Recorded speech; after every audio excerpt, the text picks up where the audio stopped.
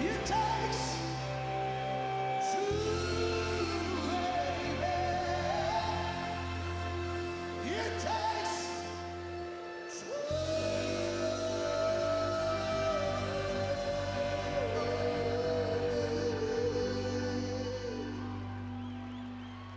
Me and you. That's right. It normally does take two, but today it's going to take three. Hi, I am Jesse Jackson. Joining me in our archive discussion is Terry Smith. Hello, Terry. Hi, Jesse. It's great to be here again. And as you say, this thing is starting to expand, isn't it? Yes, it is.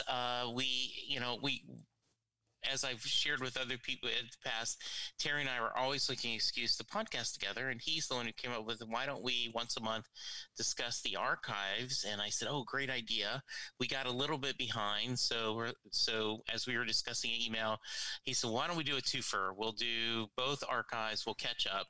And then a little thing called Letter to You happened. So Terry and I try to get this down to 30 minutes when we're doing archive. We fail. So now we're going to try to keep this an hour, and we will probably fail because not only do we have to talk about the August 6, 1984 East Rutherford, New Jersey archive, the September 30th, 1978 Atlanta, Georgia archive, but we have to start with the 20th Bruce Springsteen album, Letter to You. What are you thinking, Terry? Well, I've had a great few days, let me say, and I guess my first observation would be this, which is this is a real 2020 release in the sense that for me, this has been about the Zane Lowe interview, obviously the album, and then also the film. You know, I know there's an argument of, well, if you have to watch the film to enjoy the album, something's not right, but I just think those three things together have made for a great experience. You know, if you look at Zane Lowe, I don't know if you know, but he was originally a BBC radio and TV guy before Apple came in and recruited him. And I have to say, I never disliked the guy. I never warmed to him. I guess the music nerd in me was jealous that he just knew so much. But, you know, as I say, I didn't dislike the guy, but he wouldn't have been one of my favourites, you know, and he was part of the Glastonbury coverage. But I thought in the interview with Bruce, you know, I think what I posted on Facebook was, this is how to interview someone you are clearly a fan of and still make it a real conversation. And I think at times, in a really good way, a challenging conversation. So I thought it was one of the best, you know, because being the Bruce nerds we are, we've seen so many interviews and there's so many questions that are the same and that. So I thought he brought a new angle to it. And I have to say, when Bruce picked up the guitar, he wrote Nebraska on. Yes. I think I'd have melted. Ian Braisby, who we both know, he pinged me to say I'd have melted down at that point. But I thought it was great. What was your view? Yeah, I thought the same thing. You know, I had read someone, you know, on Twitter, I think, saying, "Oh, this was brilliant." I'm like, oh, okay, come on, because I say this with love in my heart. I feel at times Bruce can be a bad interview. Yeah. I think he's gotten better, but he tends to laugh at his own jokes, and he seems self-conscious talking about himself. Is what my feeling is. That's a good observation. And for some reason, this. I don't know if it helped that they were distant. You know, this was remote. I don't know if that made Bruce feel more comfortable. I agree with you. I thought the questions were real insightful. I was not aware of Zane's work. I had not seen him do anything else. And I do agree with you. It's very clear he was a fan.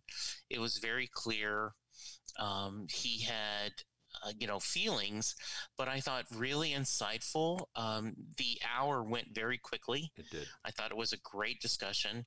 And I've actually been impressed with all the press.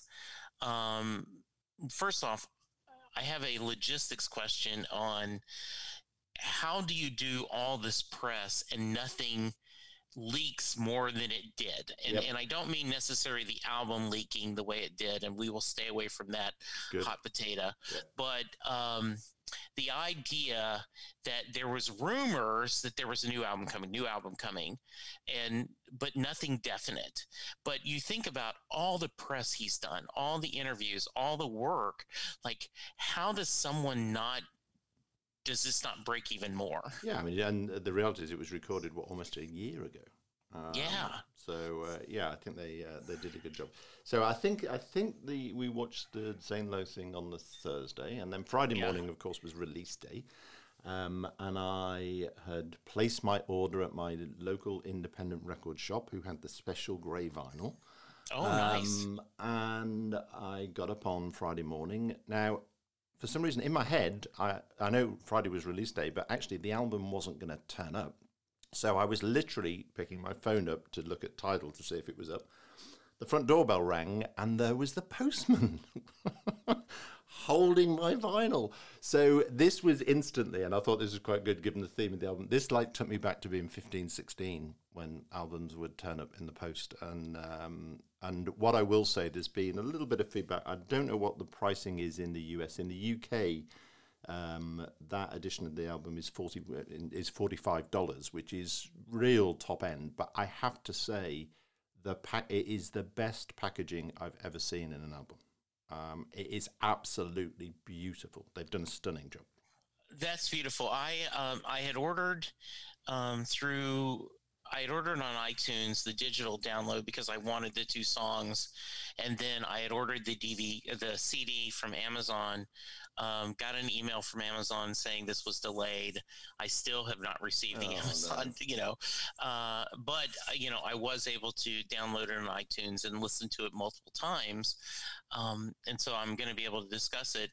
I did see there was a little bit of wailing and gnashing of teeth on Twitter about where is it, why hasn't I got it? Okay, how can you not get this to us on release day? So I think that was just beautiful. And if anybody's got a turntable, I mean, spend the money to get the vinyl. So I won't bore you, but it's the only album I've ever seen where there's artwork on the inside where you put the albums in. Oh, nice. So, and they've used sort of tracing paper and stuff. So they've done a beautiful job. So I played it, and it's 3 sides on the vinyl, and then the 4th side is an etching of the cover. And I then played it again, so I can't remember the last time I did that with an album. Sure. And overall, I mean, it's been great, but I'll give you a couple of maybe, because we like to spice this up. Here's maybe slightly more contentious stuff. Everybody, understandably, is excited about, it's the E Street Band and it's that sound and everything. But the album it reminds me most of is actually Lucky Town. Oh, interesting. Which, if you think about it, that was the last album that we went in to record one. His plan was to record 1 extra song for Tunnel of Love, and he did a whole album in 10 days.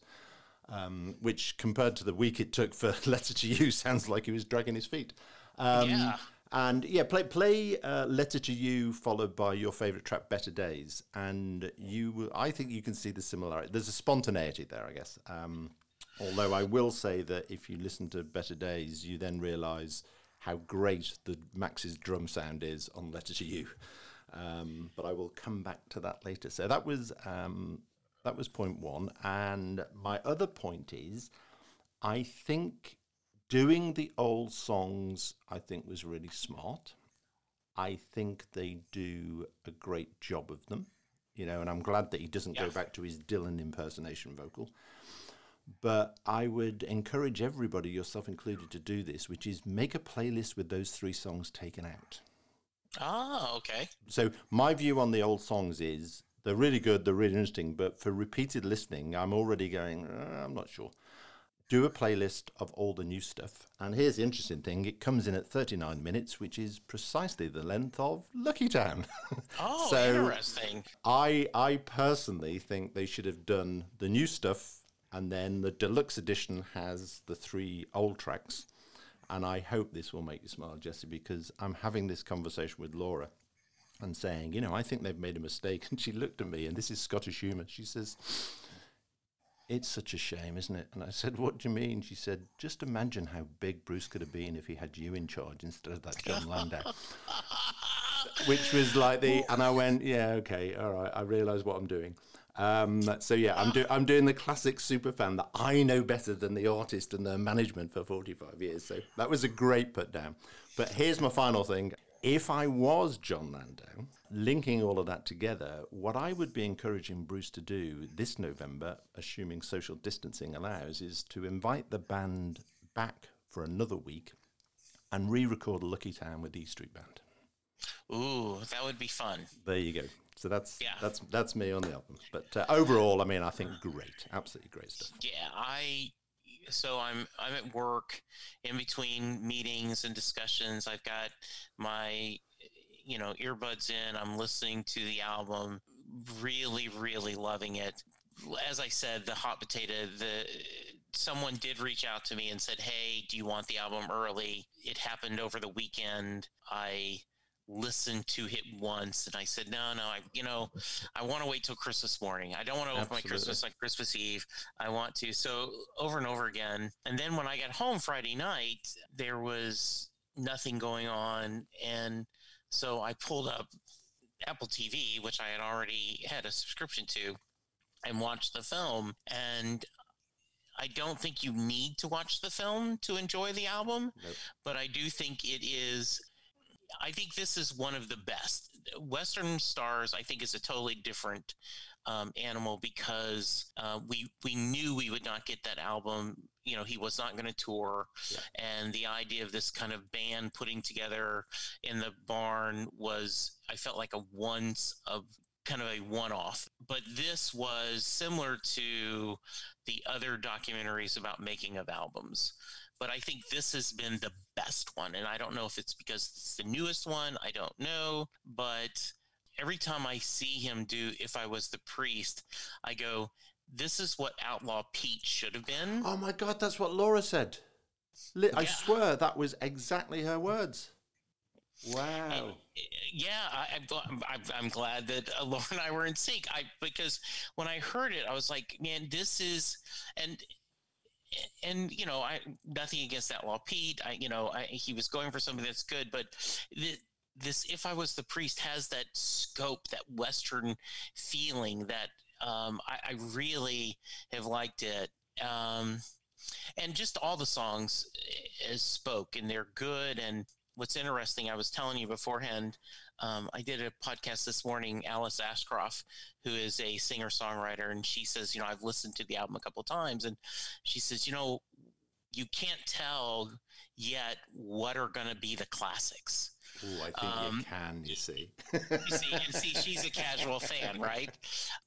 So I want to hear your thoughts on it. I did love someone on Twitter, and I wish I could remember who, said that he was playing House of a Thousand Guitars, and his wife looked at him and said, "Don't get any ideas," which I love.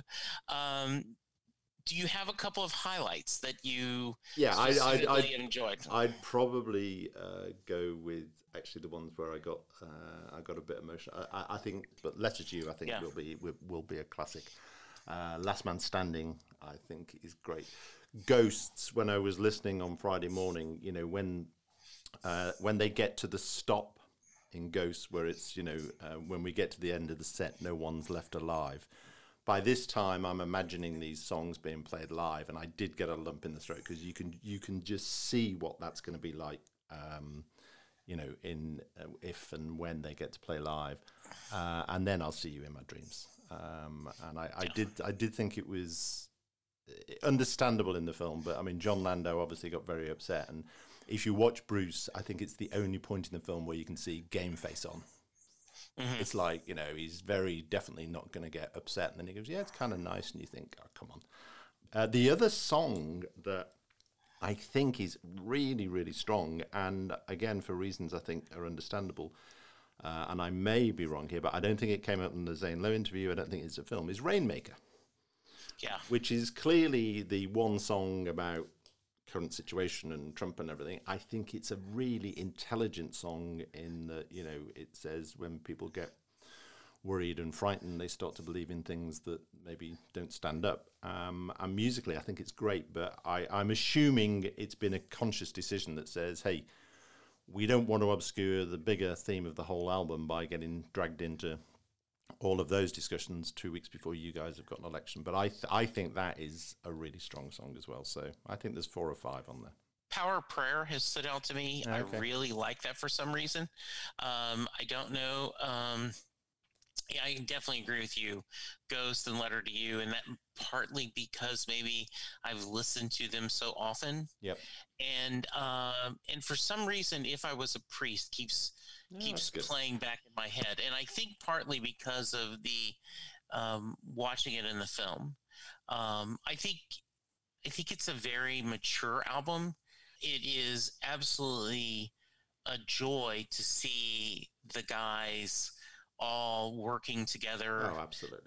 They're all, got their glasses on. You don't see them. Well, I love, I said at the start, it's such a 2020 release, and I love the bit at the start where he says, "Gentlemen, get your notepads," and it's like, the technology is a notepad and a pen or a pencil. Yes. And I just think, imagine turning up on a Monday morning, and there's a series of songs that he's playing on acoustic guitar. And on Friday, you leave and it's done. I think there's a beauty to that. I know that I had a fan, Arlen Schumer, that when Letter to You came out, he was not impressed. He thought that the idea of they did this thing so quick, he felt like it was nothing original. And I've been very vocal that, Bruce can do whatever he wants. Yep. And I think that the challenge of getting the gang all together and saying, okay, let's just do this. Let's make it together is just really beautiful to see. The film in black and white looks wonderful. Yeah. Talk about the snowing, all that you can see at times when he's playing at the guitar. Max is in his mind and his hands kind of talking about the drum. Little Steven going, "Hey, I don't think you need the bridge here." Yeah. And I'm sure there's a lot more of that they cut out, but to give you a feel of how they work together and do things. And I love the fact that Bruce had his cousin there. Oh, wasn't that great? That taught him his first chords. First chords, absolutely. Yeah. The other thing I loved, I don't know if I can't remember where the interview was, but apparently when he told Roy that he'd written a bunch of new songs, Roy's response was, "We're tired of playing beat the demo. Don't demo them." Which I thought was really interesting feedback of, that instead of turning up in the studio with, "Here's a finished article, now do better." So I thought that worked well. The other thing, my favorite review is actually on, I've mentioned it before, the software I use, but it's a guy, I think the guy also, he originally writes for AllMusic, a guy called Stephen Thomas Erlewine, which is a real name. But I thought this was brilliant, Jesse, because he says at the end, "Letter to You often does sound like vintage E Street Band, but there are noticeable differences in terms of attack. They're playing not out of a sense of hunger, but communion. This shared warmth carries Letter to You through the moments where the younger Bruce is perhaps a bit too precious and the older Springsteen is a bit too clear, turning a record that's a meditation on mortality into a celebration of what it means to be alive in the moment." I thought that was a pretty good summary. I think that's a really well summary. I agree with you. I think the spontaneity of, okay, I'm just going to play this on the guitar and let you kind of hear your own things. Back in the days of Pet Sounds with Brian Wilson, right? The Beach Boys would come in and the album's all done. They just needed their vocals. Yep. And this was, I like the idea of let's do this together. I love that they're all there. Jake was there, everything. I didn't see Susie, no, but I assume she will be touring, and whenever we tour. There is a melancholy to them talking about, let's do 4 nights in, the city in Italy. San Siro, yeah. Yeah.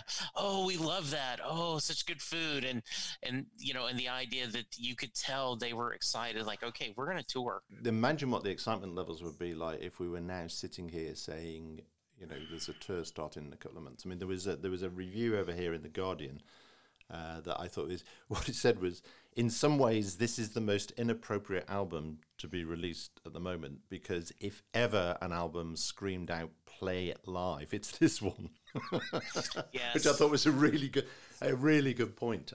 But yeah, how things have changed in the 12 months. But let's hope we get there. Absolutely. And I think once again, I don't remember who, but it's been a very, we've had our, Twitter has been very happy. And, someone said, hey, E Street Band, if you're wondering what are the best songs to play live off of this one, the correct answer is all of them. So yeah, very nice. And you do think about, at the very beginning of a tour, it's very new album centric, right? He's doing a lot of albums, a lot of songs from the album. And then like he goes to Europe, and then when he comes back to the US, the second round, he kind of drops out and brings in a little more. So you would love to see this heavy centric of these new songs and how it weaves in with the old one. And so, yes, the hope is sometime 2022 is what he thinks is the earliest. And I'm with him. We will, God willing, absolutely. All right, so let's move on. Speaking of tours and songs, we got 2 archives since we've last talked. One Born in the USA tour, one in the Darkness tour. Which one do you want to start with, my friend? Well, why don't we start with the Born in the USA, because that came out. And what I will say in our defence is that I know we did get a little bit behind, but they then released 2 archive releases in the space of 22 days, which is a bit of a strange monthly schedule. It is very much. But the first one out was the Born in the USA. So why don't you kick off on that, and then I'll do the other one. Yeah. So I really like this. And before we did this archive, I would only pick archives that I go, oh, are these songs that I don't have live already, or is there enough of this? I was a casual fan in '84, so did not have an opportunity to see him live. And so I am always fascinated by this time frame. Right. And what is interesting to me, hearing all these archives, especially if you're listening, is because you're hearing it and not seeing it, there are gaps where did they go off stage, and are they coming back, right? Was there this is a second or third encore? But I like this one a great deal. I thought, and we always talk about highlights. I won't go specific, except maybe the hat trick of Open All Night Nebraska, in Atlantic City. Yep. We got a Nebraska hat trick. But the idea that there feels like almost as many Nebraska songs on this as there are Born in the USA. Yeah. And I know if I did the math, it probably wouldn't work out that way, but it was kind of neat to go, he was kind of promoting both as he was touring. Correct. Yeah, I mean, I think it often gets forgotten, and I include myself in this, that you think of the Born in the USA tour being about that album and the, whatever it was, 7 singles or whatever, and, him Dancing in the Dark and first video, and him at the height of his fame. And yet you look at it, I mean, he comes out, and where are we? Songs 4, 5, and 6 are off Nebraska, and then song 7, he covers Trapped. Yeah. That's not somebody coming out and doing a hit show, is it? No. And he threw in Used Cars. Yep. Which you just would not think, oh, yeah. You think of Used Car with Tom Joad or Devils and Dust. Correct. You just don't think of that with the full E Street Band. But it was really nice. Yep. No, I'm with you. Yeah, I mean the two highlights for me, I've mentioned one more, was Trapped, because that came out on the We Are the World album. Yes. And I remember just from the first time I heard it, thinking, "Wow!" And in some ways, I think it's the ultimate Bruce and E Street Band song in that it builds to that crescendo and then it goes so quiet. That whole thing that they do. And then the other one for me was, of course, he plays Street Fighting Man. Yes. And I didn't realise until, and I must give credit to, it's Eric Flanagan, isn't it? He does an essay on every release.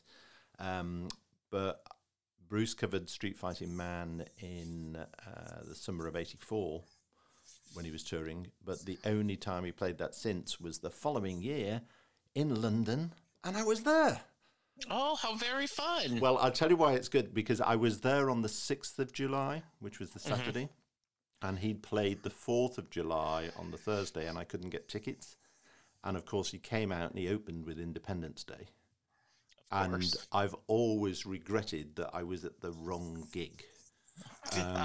Whereas now, I was at the gig where it was the last time he played Street Fighting Man. So that's how sad I am, Jesse.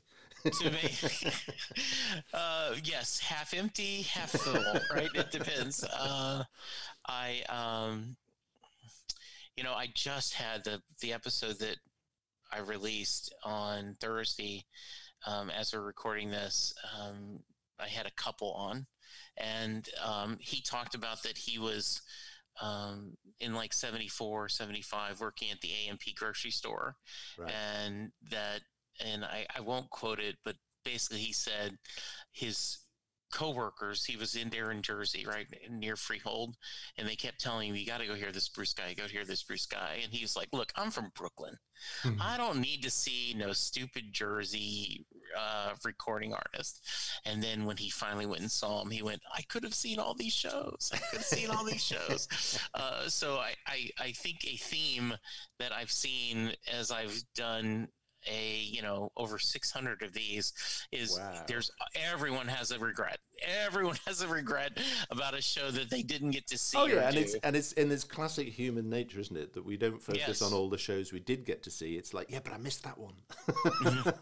Absolutely, it's that last thing. There you go. Absolutely. I also love. I thought of when Chris, my son, went to his first show. We were in Oklahoma City and we're driving home the next morning, and he said,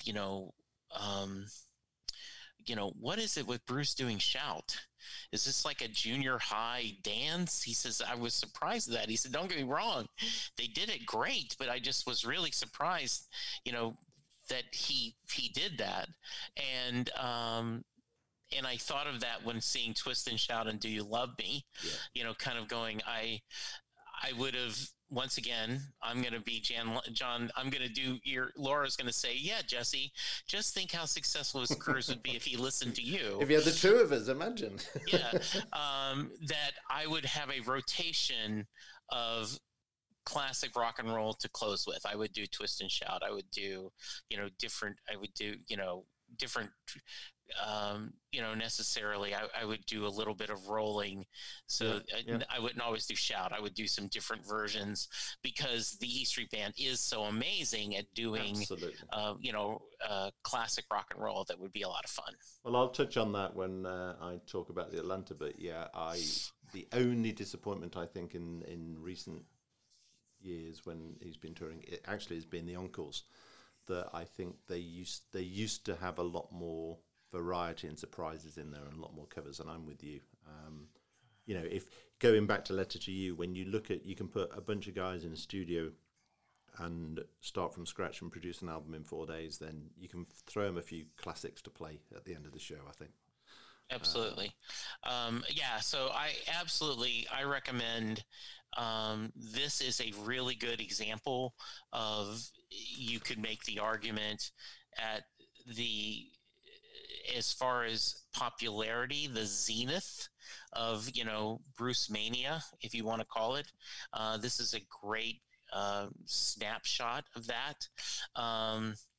And so I definitely recommend that. This is a great archive to get. Yeah, I thoroughly enjoyed it. And again, I think it's a great summary, Jesse. And it is. I was listening to parts of them just prepping for this again this morning, and the thing that I always find interesting and exciting is actually how different things sound. And I don't think it's a case of one's better than the other, but they do sound different. So let me talk about the Atlanta Darkness. Perfect. And being completely transparent, I have to say, when I saw the release, I was like, do I need an 8th archive release from the Darkness tour? And because it's a bit like going back to Letter to You. I think my first post on Facebook was, it's always a relief because, it's good. It's really good. Because I always have that thing that you're going to listen to it and think, oh my God, it's awful. And it's a bit like I think with the archives of, do I need it?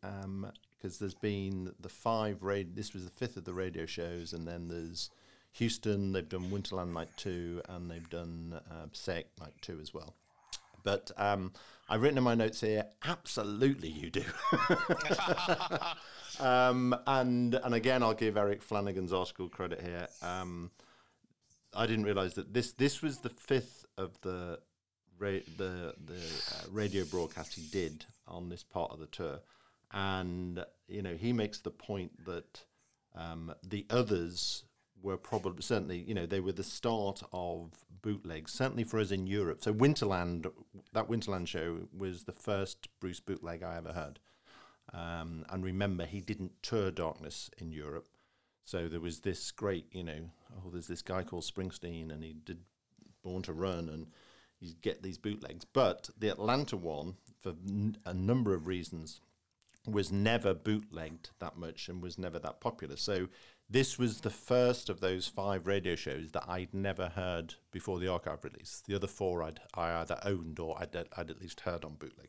And you mentioned it before, Jesse, that when we said we'd do this, we said, well, let's have a format. Let's choose our top 3 highlights. So my first highlight of this is really easy because it's the whole of set 1. Because if you look at it, I mean, it is just absolutely brilliant. So you've got a cover to start, back to your point, Good Rockin' Tonight, then into a barnstorming Badlands. You then get, let's do the oldie relative, but Spirit in the Night. You then go Darkness, Independence Day, which of course hadn't been released at that time. And which, interestingly, he introduces as the flip side of Adam Raised a Cain, which I'd not heard said before. And I thought that put an interesting light on it. And then the rest of that first set is Promised Land, Prove It All Night, Racing in the Street, Thunder Road, and Jungleland. Yeah. Wow.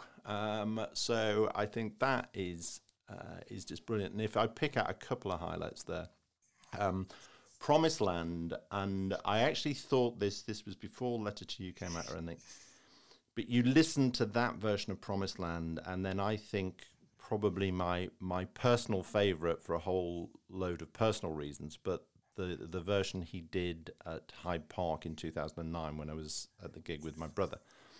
And I said when I read the review for Letter to You that I'd come back to it, because I think that sums up the difference in the two, where it talked about, the E Street Band are no longer playing with a sense of, it's not a sense of hunger, but communion. So when I think of 2009, it's communion, it's celebration, everybody's upbeat. You listen to this version, that's hunger. Yeah. I mean, they are just playing their socks off. So I think that was a highlight. And then the other one for me, and this is back to the regret theme, is Prove It All Night, because, of course, it's Prove It All Night's 78 version, and it's the long version, and it's got the guitar intro.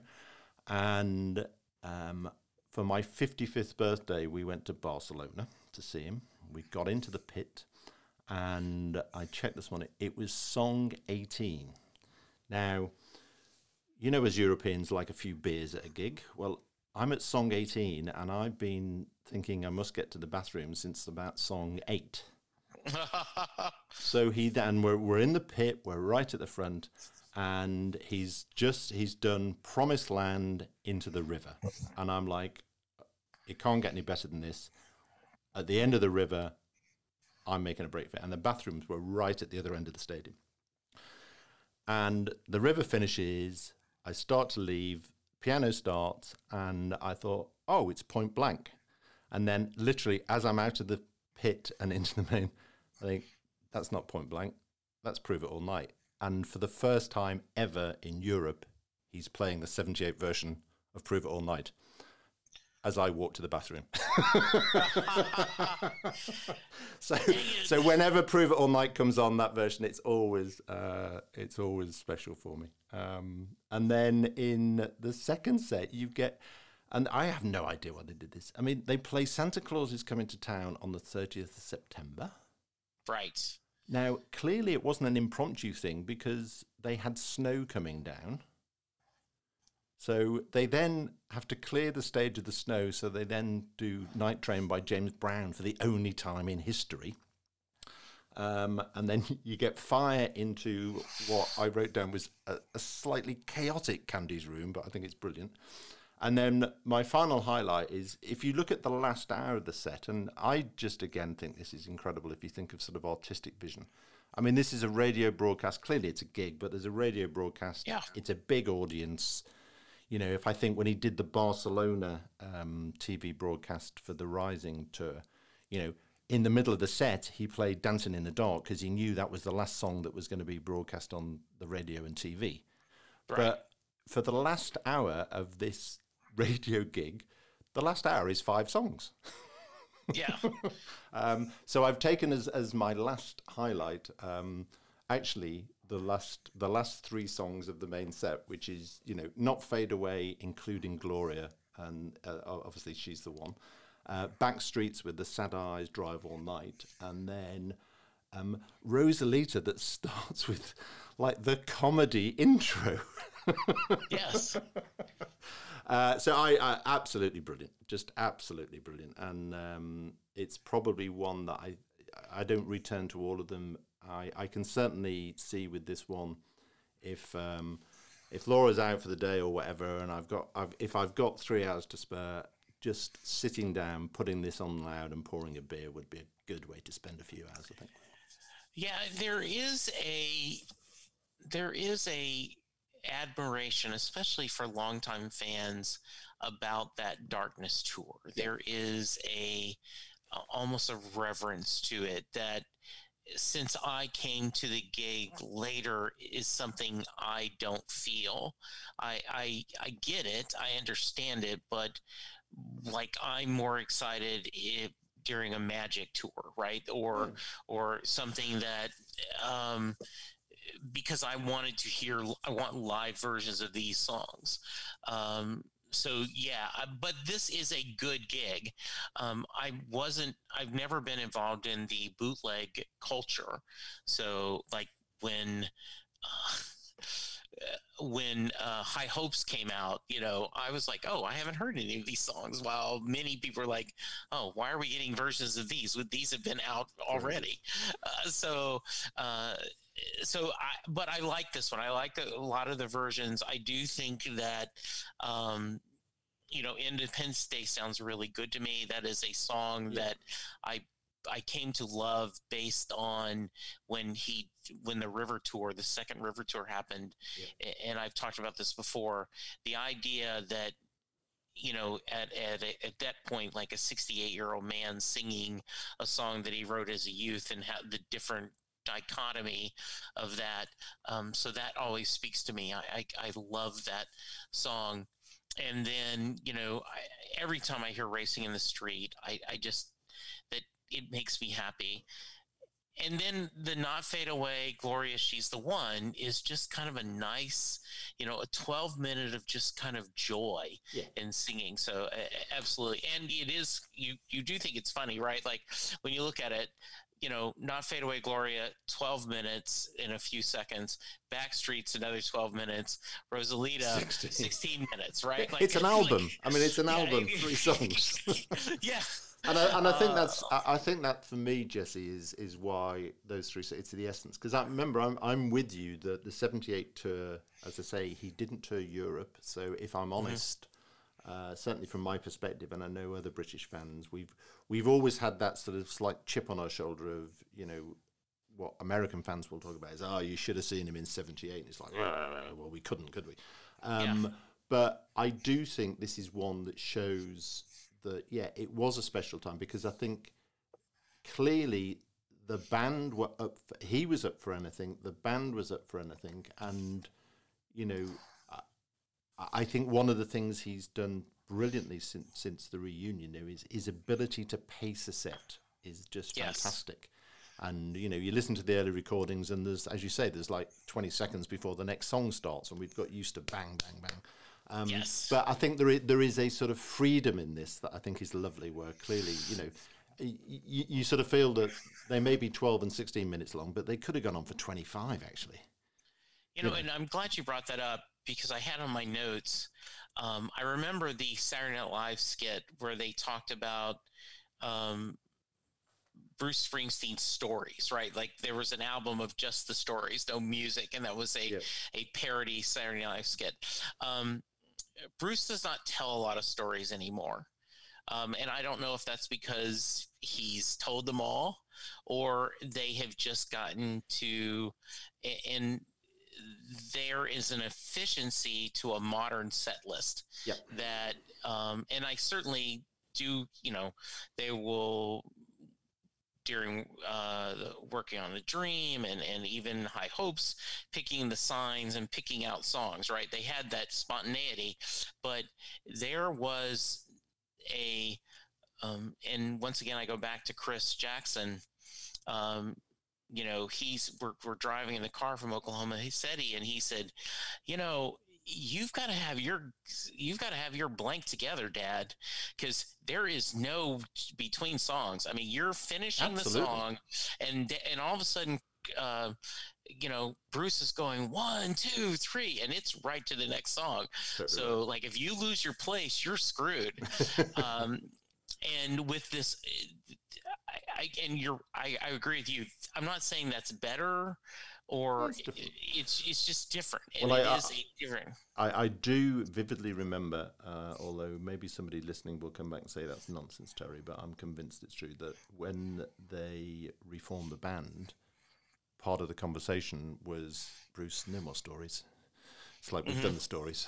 Now, I think over the years, and you saw one of the longest gigs, and I think at that period he's brought them back in. I'm a fan. It was one of the things that attracted me in the early days, and you think about the live 75, 85, then the story that starts the river is still one of my favorite things. But as I say, I think one of the things the archives is bringing out, or certainly brings out for me, is there's a common theme, but actually how the tours are distinct and they are different. And I think that's probably one of the reasons they're still going after 45 or 50 years. Yeah, I think so. And I do think there is when you have been friends that long and partners that long, and you think about it now, right? Like, it has been 20 years since the reunion started. I mean, so that's 3 times longer than the Beatles lasted. Yes, right. I mean, that's the second time. This is their second phase, if you call it, would be an admirable, career on many other bands, and to think about the amount of music they've produced. Well, you said 20 albums is just amazing, isn't it? It really is. And once again, I hate to bring up, but I had a listener that was sharing with me, Daniel, and he said, if you had told me, he says, in the reunion tour, he said, I would have talked to my buddies and said, okay, this is it. This will be the ultimate. They've come back, and they may do like the Eagles that, every 3 or 4 years they'll tour, but this is the ultimate of the E Street Band. If you had told me that we would have gotten the Rising and Magic and Wrecking Ball, and a worldwide river tour, I would have no, there's no way you could have this. Well, you look at the reunion, the DVD, and it was the last night and he plays, is it Brothers Under the Bridge? And he put the extra verse in. Right. And if you look at that video clip, he's got the whole band, and he has to call Clarence twice to come. And again, the story I've read is, and Clarence's is Clarence was absolutely convinced that was the end. Yes. You know, it was like, we've done the reunion tour. He's singing this. He's put in this other verse about, you know, all that stuff. And the reason he was so upset was he thought that this is it. There won't be any more. And here we are, 21 years later. And I love that the spirit of Danny and Clarence remain with the band, right? I thought it was very significant that when he went through who the East Street Band was, and he included Susie, I thought, by the way, I thought Charlie just did a brilliant job all the way through. Absolutely. But the fact that it was, you know, it's Danny and Clarence and they're still part of the band.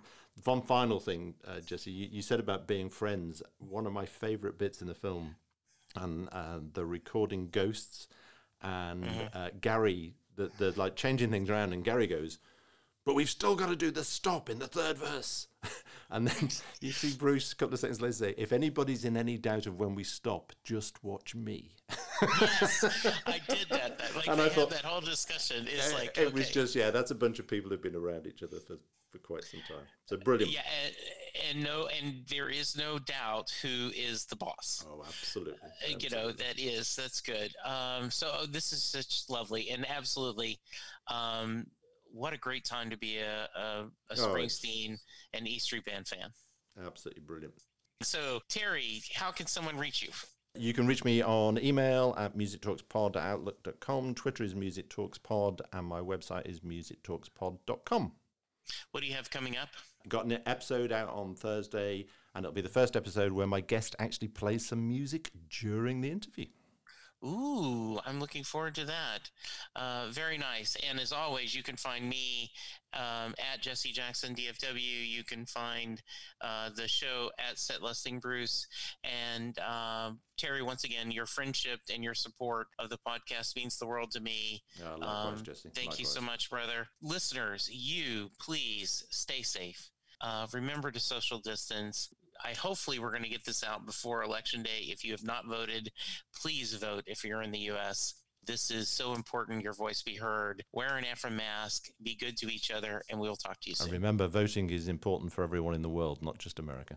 Amen. Well said, sir. Jesse, you take care. Joy as always. Speak to you soon. All right. Bye. Bye-bye.